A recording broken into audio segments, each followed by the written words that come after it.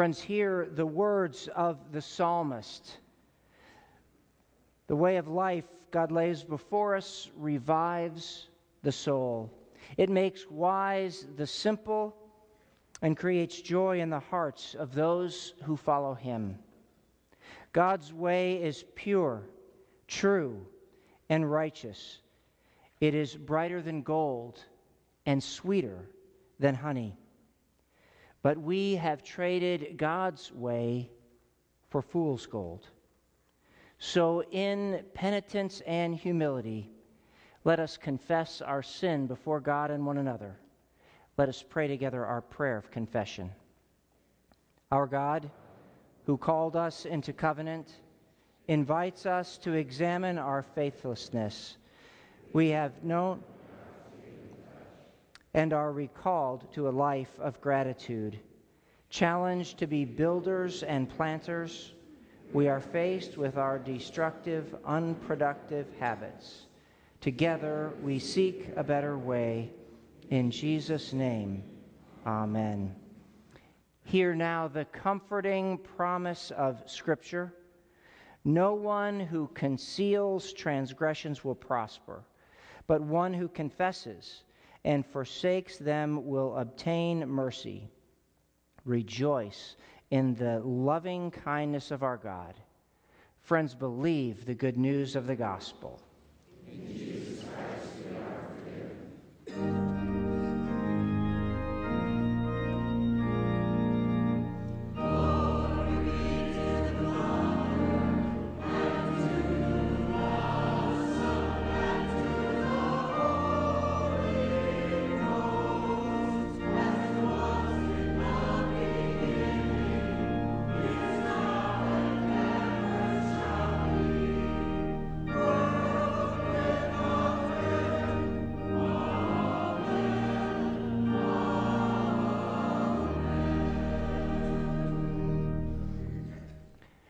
For nearly 2,000 years, those who follow Jesus have been affirming their faith using the words of the Apostles' Creed. Let us join with the saints down through the ages in saying what we believe.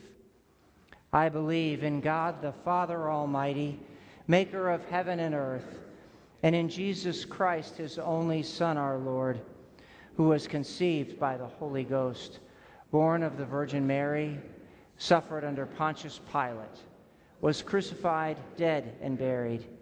He descended into hell. The third day He rose again from the dead. He ascended into heaven, and sitteth on the right hand of God the Father Almighty. From thence He shall come to judge the quick and the dead. I believe in the Holy Ghost, the Holy Catholic Church, the communion of saints, the forgiveness of sins, the resurrection of the body, and the life everlasting. Amen. And now let's turn and greet one another in Jesus' name.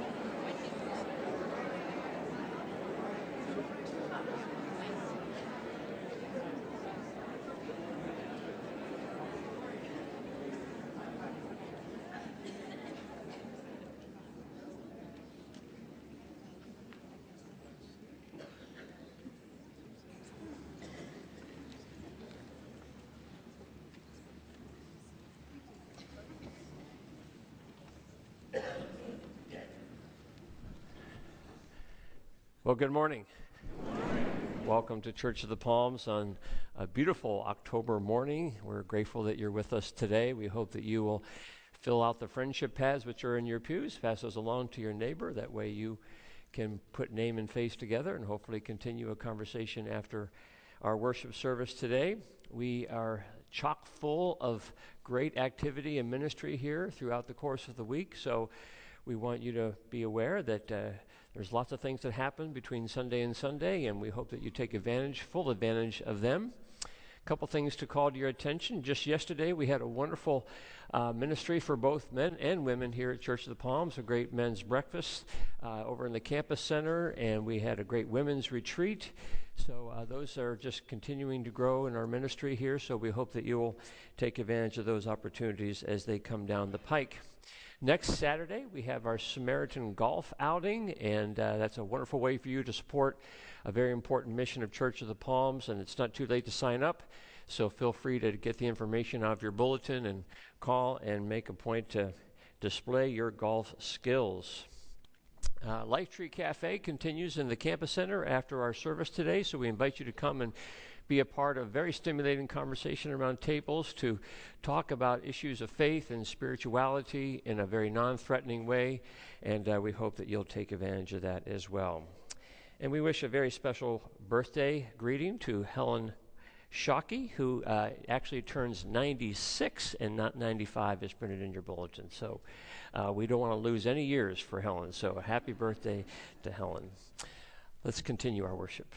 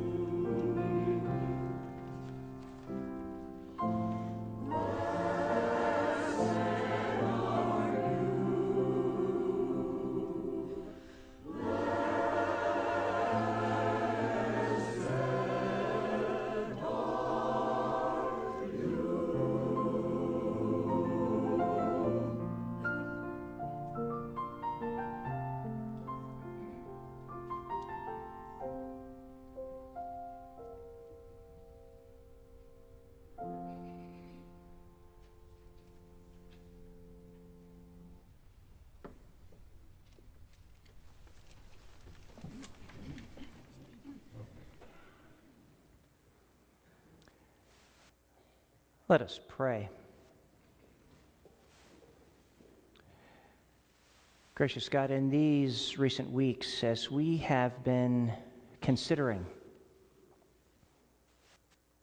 those words in Jesus' Sermon on the Mount that we have just heard, blessed are the poor in spirit. Blessed are those that mourn. Blessed are the meek. Blessed are those that hunger and thirst for righteousness. Blessed are the merciful. Blessed are the pure in heart. Blessed are the peacemakers. Lord, we pray your blessing upon this congregation, that we may in turn be a blessing to others. And so this morning, oh God, we lift up before you ministries that happen on this campus each and every day of the week. We give you thanks for the opportunity we have to gather together on Sunday mornings to worship and praise you, together in small groups and in classes to learn more about what you have revealed of yourself to us through the written word, pointing to the incarnate word. We pray for those who serve and are served by our food pantry ministry, that the packing and the distribution of food would not be ever a mechanical activity, but instead would always be an enacted prayer, a sacramental service, conveying your grace and love and care for those who are hungry in our community. For those students who gather in the campus center every Tuesday and Thursday to receive tutoring. And those faithful tutors who give of their time and knowledge and experience to invest in the lives of these young people. Bless student and tutor and family, so that they may know of a God who is loving and present and active in their lives. For our students who gather here on Wednesday evenings in our youth ministry, may this always be a place that is safe and engaging and inspiring, so that our young people may come to know you in a transformative way during their time here in this church family. Lord, we pray for the children and the families of the little ones who are at the Early Childhood Center every day of the week. We give you thanks for the amazing opportunity we have to minister in Jesus' name, to be a part of the very foundational building blocks of faith for these little ones. Pour out your Spirit upon the first floor of our education building, that it may overflow with your love. God, we pray that as a blessed people, more and more you would make us a blessing in Jesus' name to others. And so unite us in this purpose as we pray the prayer that Jesus taught his disciples to pray, saying, Our Father, who art in heaven, hallowed be thy name. Thy kingdom come, thy will be done, on earth as it is in heaven. Give us this day our daily bread, and forgive us our debts, as we forgive our debtors. And lead us not into temptation, but deliver us from evil. For thine is the kingdom, and the power, and the glory forever. Amen. And so in response to the blessing that God has given in our lives, we return a portion of that. And so I invite the ushers to come forward to receive the morning tithes and offerings.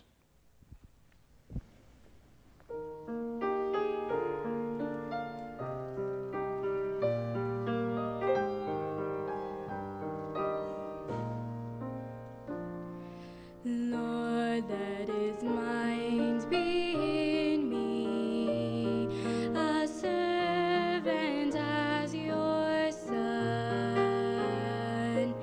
and let his heart be my heart, to see a lost world won is mine. Lord, make it mine. His road I'll follow. His life shall be my life. Oh, may his life be my life.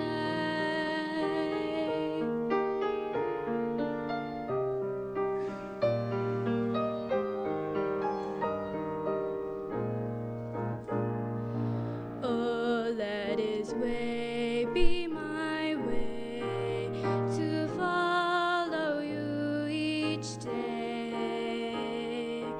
And may my journey prosper in near or distant lands.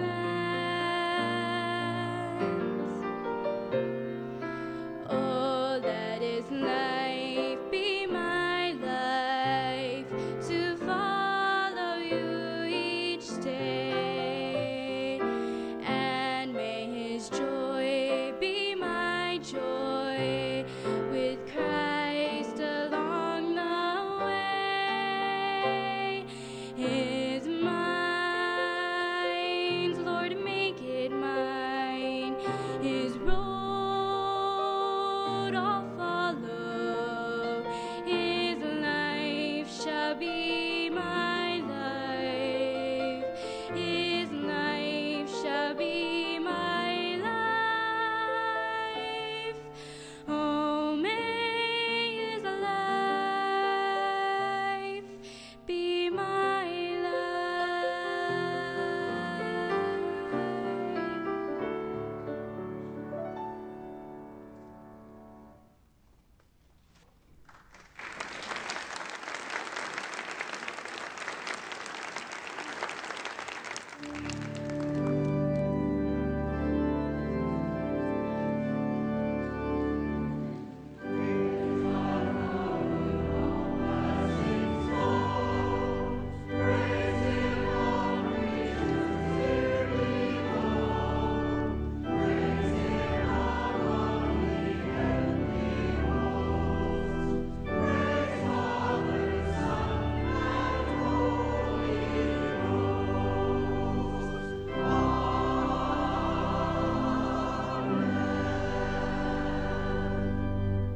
Let us pray. Oh God, we do come together this morning to praise you, and these tithes and offerings that we present before you are a portion of our worship. We acknowledge that all we have comes from your hand, and so we ask that you would use these gifts, bless and multiply them to accomplish your purpose here on the grounds of Church of the Palms. And as we go out to serve you in the various roles to which you call us throughout the week, we desire to be your servants. In Jesus' name, amen. Now I would like to invite the children to come forward to the chancel steps here for a time with Miss Moira and friends. Evan, yeah.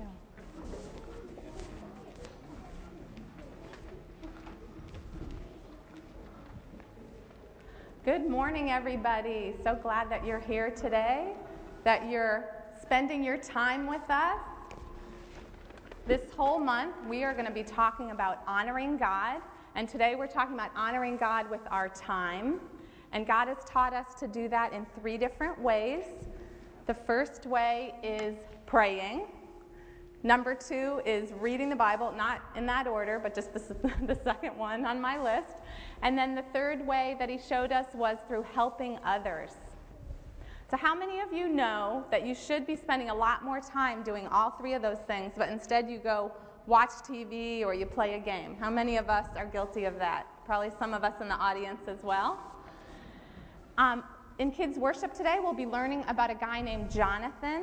And Jonathan had a friend, David, who he spent a lot of time with, who ended up killing Goliath. Do you remember David from earlier in the month? Anybody? Well, I brought some of my friends with me today, and they are kids from our service team here at Church of the Palms, and they spend a lot of their time helping others in different ways. First of all, a few weeks ago, we went to the food pantry, All Faith Food Bank. What do you got there, Emily? So when we were there, we sorted a lot of food, and Ryan, I'm going to ask you, were you allowed to take any of those snacks home with you? No. Did that make you feel bad? No, you are right. No. Ryan's got a good resistance to that. Some of the other kids had a harder time.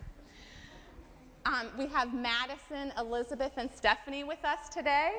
Girls, are you dressed up for Halloween early? Wow. So tell me, why are you dressed up as cats today? Because my family fosters for the Cat Depot. So the Cat Depot, an organization that takes in lots of cats. I'm sure a lot of you know about it. We're going to go visit there later this month and bring donations and learn more about their services. And how about you guys? What happened to your clothes today? Oh, I think I lost them. Ryan, why are you dressed as a box? Because we're going to the homeless sleepover and have fun and sleep in boxes. All right. And Bailey, what do we do at our homeless sleepover? You learn about people who don't have homes and you sleep in boxes. So I think sleeping in a box is their favorite part about the homeless sleepover. But we also go shopping for Christmas presents for kids on the Salvation Army tree, Angel Tree, and all those things. So we're going to do a little review. Who can remember? I said there were 3 things that God shows us how to do to serve him with our time. Who can remember the first one? Starts with a P. You can sit down. Alexander? Read the Bible. Read the Bible. Awesome. That is an awesome one. And Alex brought his Bible today. Amy, what was another? Playing. Praying. Super great. And then third one that all these kids here are showing us by their example. Helping. Helping others. Yes. Awesome.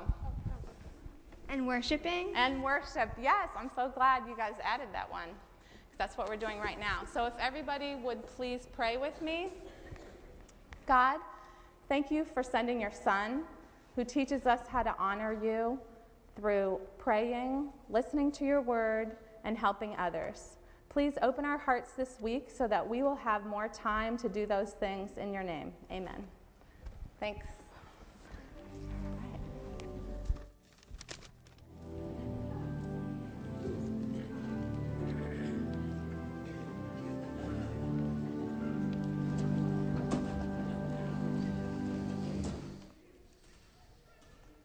Boxes and cats. We have still yet to go to the dogs. Last week we mentioned that our emphasis this month will be on stewardship, and the theme of stewardship this year is called Passing the Baton, reflecting upon the challenges we have as a church to pass the baton from one generation to the next, from one group of people to the next. And we have, for our stewardship moment this morning, a little video we wish to show you to talk a little bit more about this opportunity we all share in.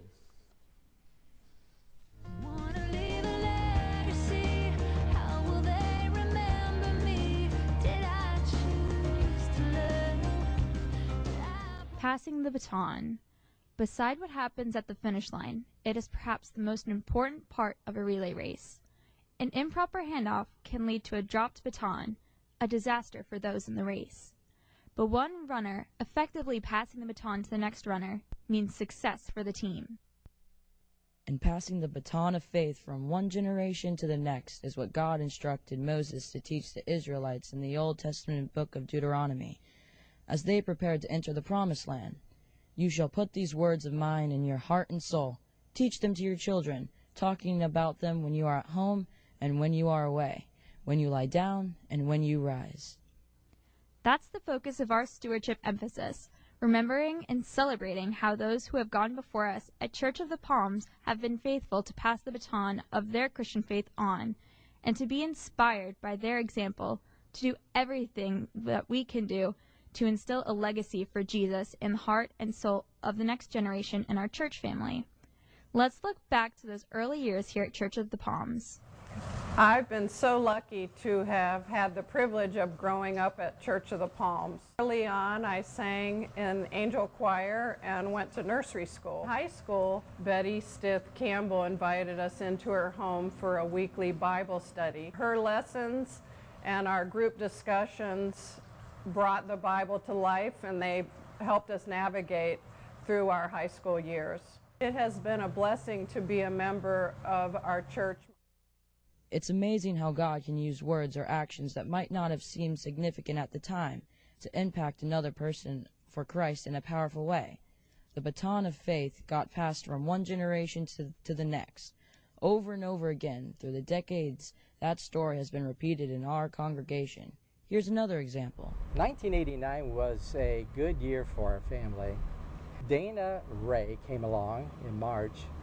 In October of that year, Church of the Palms became our church home. Beginning with her baptism by Bruce Porter when she was 9 months old, the very early years of Dana singing in angel choir with her wonderful director Judy Lutz. Yeah. In middle school, Dana was very involved in our mission trips with Sue Gooding as our middle school leader. Really helped to develop Dana's adult spirituality and discipleship as she carried on into her college years.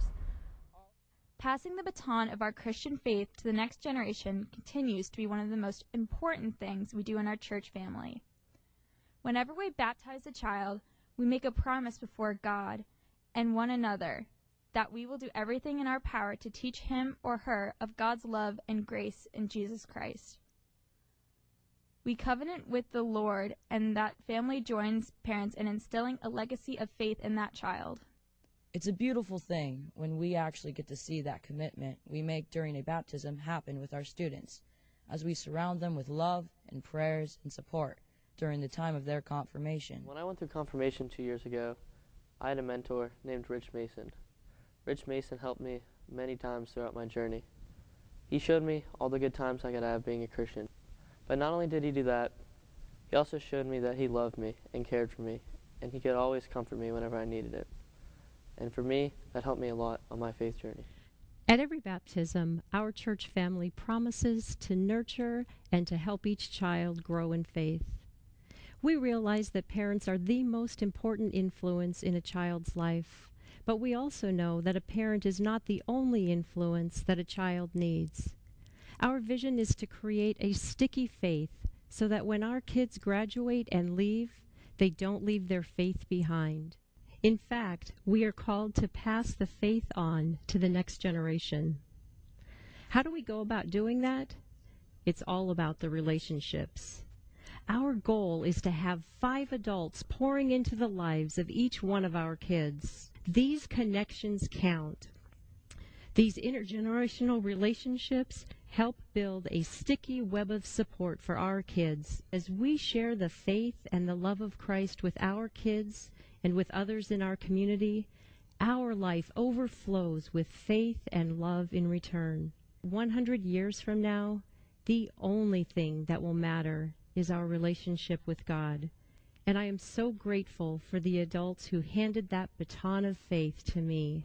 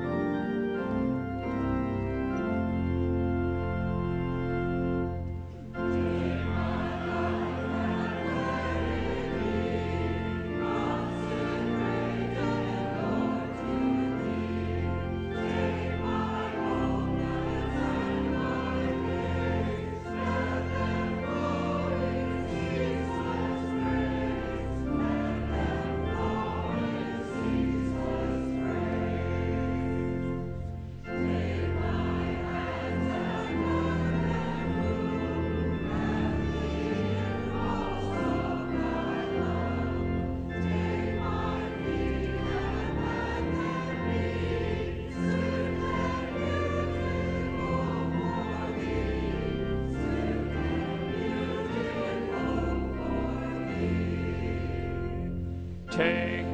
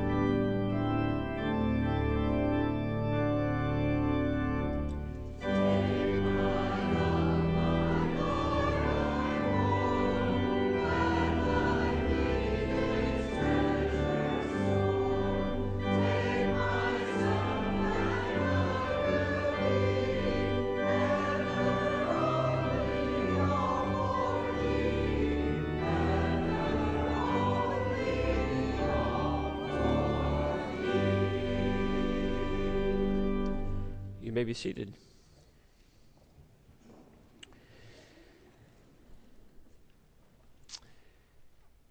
We continue in our series on the Beatitudes. Today we take a look at the Beatitude, "Blessed are the pure in heart, for they shall see God." Blessed are the pure in heart, for they shall see God. And to be guided in our reflecting upon that beatitude, we look a little bit further in Matthew's Gospel at chapter 9, beginning at the first verse. Hear the word of God. "And after getting into a boat, Jesus crossed the sea and came to his own town. And just then some people were carrying a paralyzed man lying on a bed. And when Jesus saw their faith, he said to the paralytic, 'Take heart, son, your sins are forgiven.' And some of the scribes said to themselves, 'This man is blaspheming.'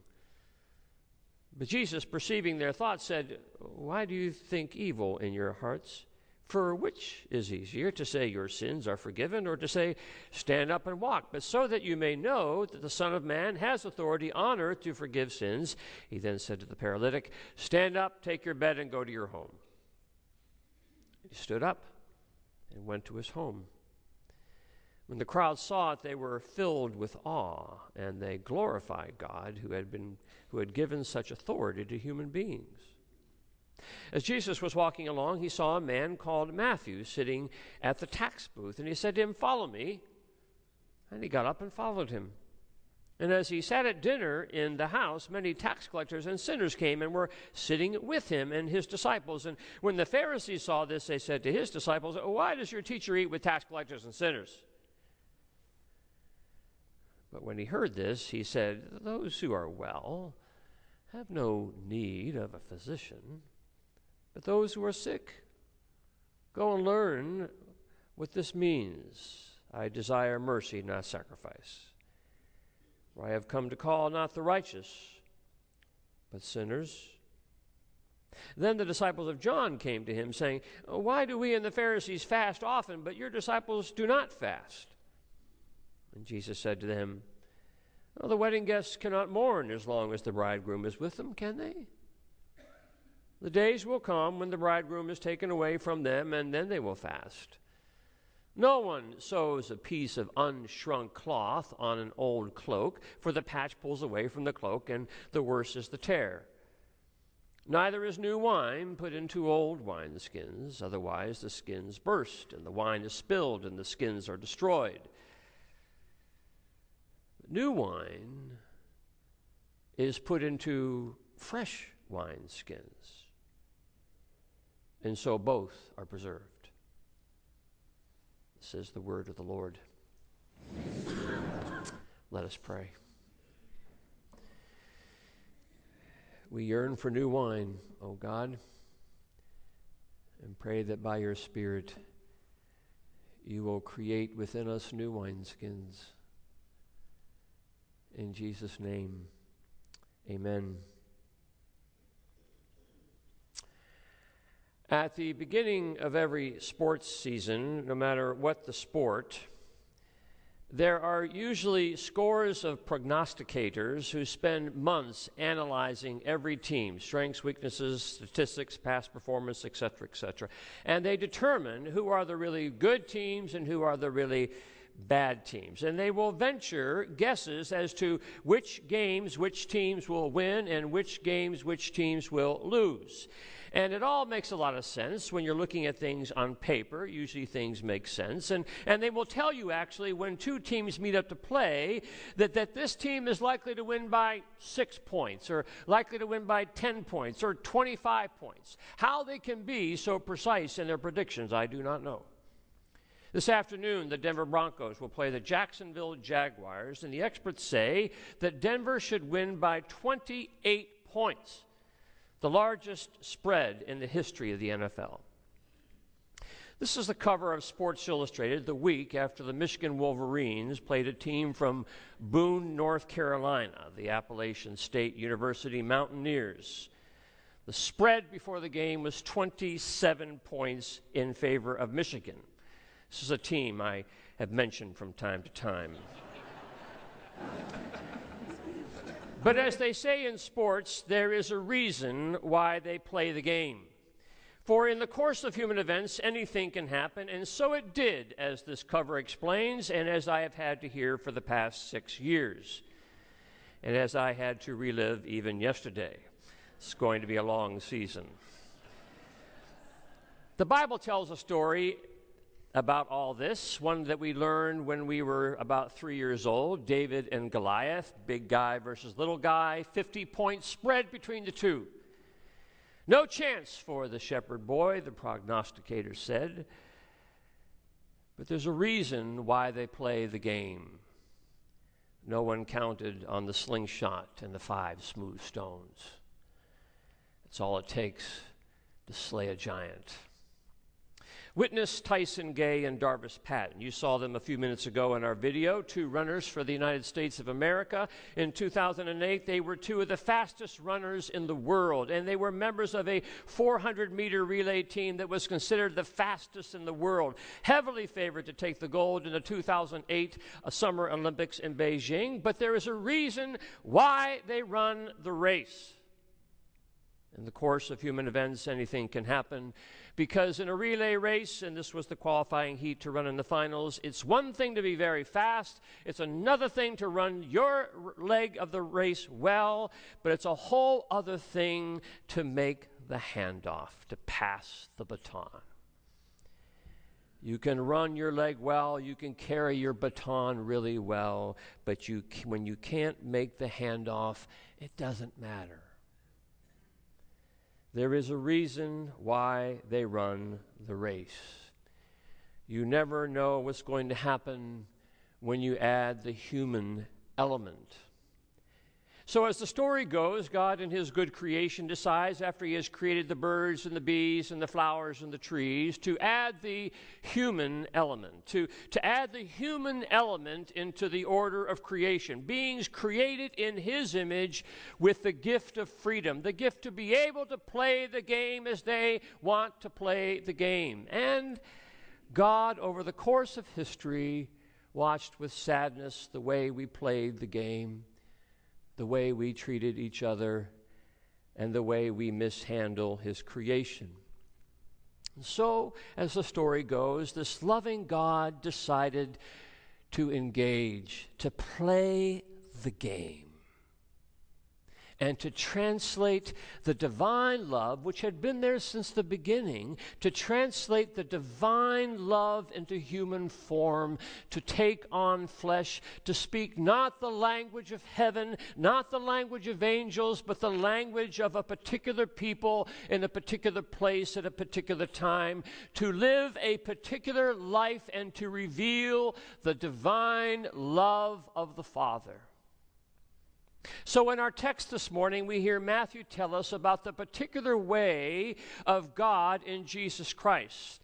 The translation, as it were, of the divine love. God playing the game. And it's all very surprising, as we discover in Matthew 9, because it doesn't look like the old way. It doesn't sound like the old language. The divine love looks and feels different in Jesus. All of a sudden, Jesus is doing things that kind of rattle people's cages. He's not following the old rules. He's not paying much attention to tradition. He is taking it upon himself to forgive people. He's raising people from their paralysis. He's meeting tax collectors and sinners for lunch and letting them into his inner circle. He's choosing not to worry as much about fasting and other good people practices, and instead he's worrying to take care about people's hurts and reminding the outcasts that God loves them. This is a whole new way of doing things. If there is going to be new wine, Jesus says, if there's going to be new wine, there needs to be new wine skins.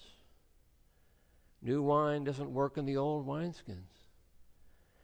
This is the mission of God. It's not enough for God to be standing back in his glory and going tisk tisk to his people. No, God must engage. He must show them what real love looks like. He must speak their language. He must translate the divine love. He must play the game. So when we hear the Beatitude, blessed are the pure in heart, for they shall see God, it would be a grave mistake for us to think that the purity of heart of which Jesus speaks means some kind of protected heart, a heart sealed off from the world.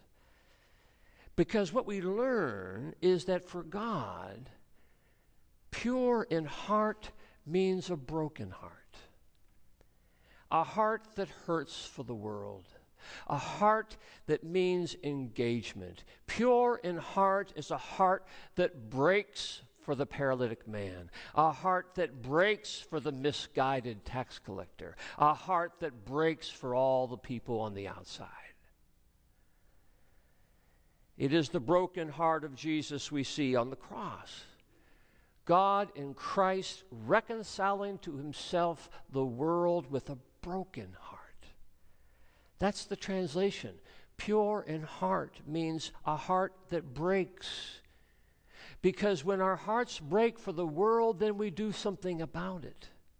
When our hearts break for the world, we see God because God's heart is breaking too. It's how the baton gets passed when our heart breaks for the world.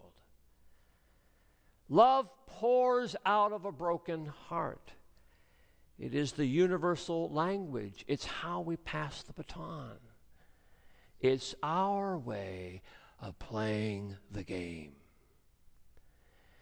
So this is what we've been doing here at Church of the Palms over the last few years. We've been asking ourselves, what is our heart breaking over? Who are we being called to translate the divine love to? So over the last couple of years, we've been focusing our hearts upon three larger populations of people in and around our church and in and around our community. The first group we have been focusing our hearts upon is a group called the Greatest Generation. Tom Brokaw popularized this phrase, and it's the generation of folks born back in the 1920s, 30s, and 40s. Did you know that Florida has a large number of these people? And in Church of the Palms, we spend a lot of our attention and resources, as we should, on the greatest generation. Pastoral care, adult education, fellowship dinners, etc., etc. We have a strong heart for the greatest generation. A second population of people we focus our hearts upon are families of children between the ages of 1 and 20. Children, youth, students, parents. Church of the Palms is one of those unusual Florida churches with a large greatest generation population that consciously tries to focus attention and resources on children, youth, and families. Middle school, high school, Sunday school, parenting classes, etc., etc. We have a stronger and stronger heart for families, for children and youth. And then the third population that we focus our hearts upon is a group we call the disconnected. People who feel disconnected for whatever reason from God. Maybe they've never felt connected to God, or maybe they felt they got disconnected for 1,000 different reasons, but our hearts here at Church of the Palms break for those people who have a yearning to hear in their own language the good news that God in Christ loves them. Many of our mission partners are reaching the disconnected. Many of our community ministries here, counseling center, tutoring ministry, early childhood center, food pantry, are reaching people, many of whom feel disconnected from God. Our garden ministry is reaching people who feel disconnected from God. We have a strong heart for the disconnected. Now, I have to tell you, we are incredibly blessed to have an amazing collection of staff leaders who are leading us in these efforts to pour our broken hearts into people. Our family ministry staff, including the Early Childhood Center and our tutoring ministry, reaches about 400 children and youth every week. Our wonderful new sanctuary worship and music team lead an average flock each Sunday of about 1,000 people to give glory and to make a joyful noise. Our congregational care staff, Mingy and Allen, visit each week many people who are in crisis and lead a growing number of shepherding deacons, about 200 who shepherd a congregation of 2,500 members. And our garden team next door each Sunday ministers to a growing number of folks, around 200, many of whom have come to us feeling very disconnected from God in the past. Our new Life Tree Cafe is a way to engage those who have felt disconnected. And these are just a part of a list of community missions, including the largest church food pantry in Sarasota that feeds about 1,700 people a month, 650 of which are children. Now, all of that is good news about what's happening here at Church of the Palms. But here is the bad news. The bad news is that culturally, we are in the midst of a tidal wave of change when it comes to people and their relationship to the church. 30 years ago, the church was the place where people of faith, sooner or later, gravitated to the church to connect to God. But that's not the case anymore. Over the last 30 or 40 years in America, church membership is down, church attendance is down, church giving is down. The church, the larger church, is being swamped by a wave of cultural change. And as a result, we are not making the handoff. We are having a harder time translating the divine love, pouring grace from our broken heart. Church of the Palms has held its own, relatively speaking, in the midst of this wave, but the challenge of passing the baton will become more and more difficult over time. It will require us to find new language, new ministries, new ways of doing things that will help a new generation of people understand the good news of God's love. It will, in fact, require a greater and greater sacrifice on all our parts. In many respects, it will call upon the greatest generation again to rise to the challenge of making as much room as possible for new and disconnected folks, families, to be a part of the great family of faith. Letting go even sometimes of time-honored traditions to grasp new wineskins to be filled with new wine. Because you see, it doesn't as much matter how well we ran the race a half lap ago or a half century ago. The key is, how well will we pass the baton to the next generation of people who yearn to know that God loves them? Jesus spent so much time talking about the handoff. He talked about using your talents. He talked about the hungry, the sick, the lonely, the imprisoned, the stranger. He talked about the little children coming unto me. He talked about the good Samaritan stopping on the side of the road. He talked about the rich man giving everything he has to the poor. He talked about the lepers and the tax collectors and the sinners. And he didn't just talk about them. His heart broke for them.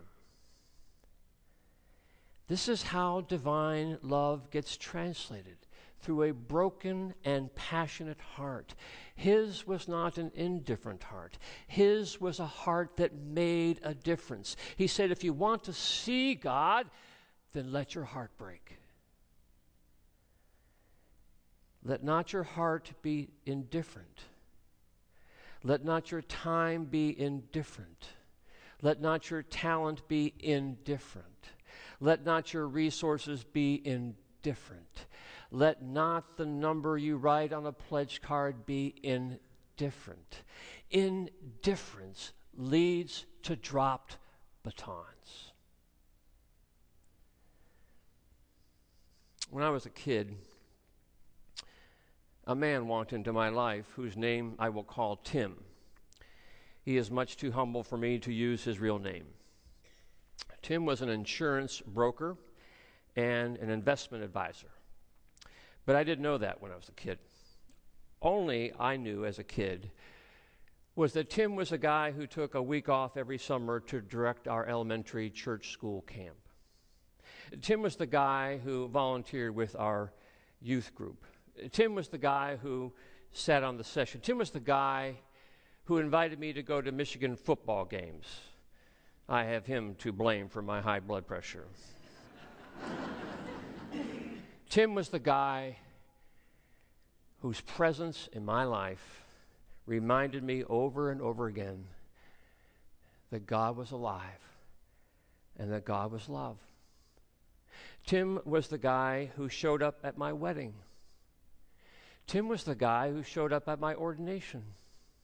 Tim was the guy who showed up at my parents' funerals. Tim was not an indifferent man. It wasn't until I grew up, though, that I learned that Tim had once been indifferent. Life had treated him unfairly, and he had grown angry and bitter. His heart hardened. And as Tim tells the story, he pulled into church one afternoon unannounced and stormed into the building and insisted on seeing the pastor. And once he was before the pastor, he laid out all the reasons why there isn't a God. The pastor listened, and when he was through, the pastor perceptively said something like this. Tim, he said, your heart is broken. Life has broken your heart. And it's not fair. And you have good reason to be cynical. And I'm wondering, though, now, what are you going to do with your broken heart? And I'm wondering if that broken heart can break for someone else. If divine love can be poured through your broken heart. Because when you give your broken heart to someone else, there you see God. And so it goes. This baton we pass, one generation to the next, in this world of great indifference, we whose hearts still break, we know the difference, don't we? We know that God is in the exchange. It's why we play the game.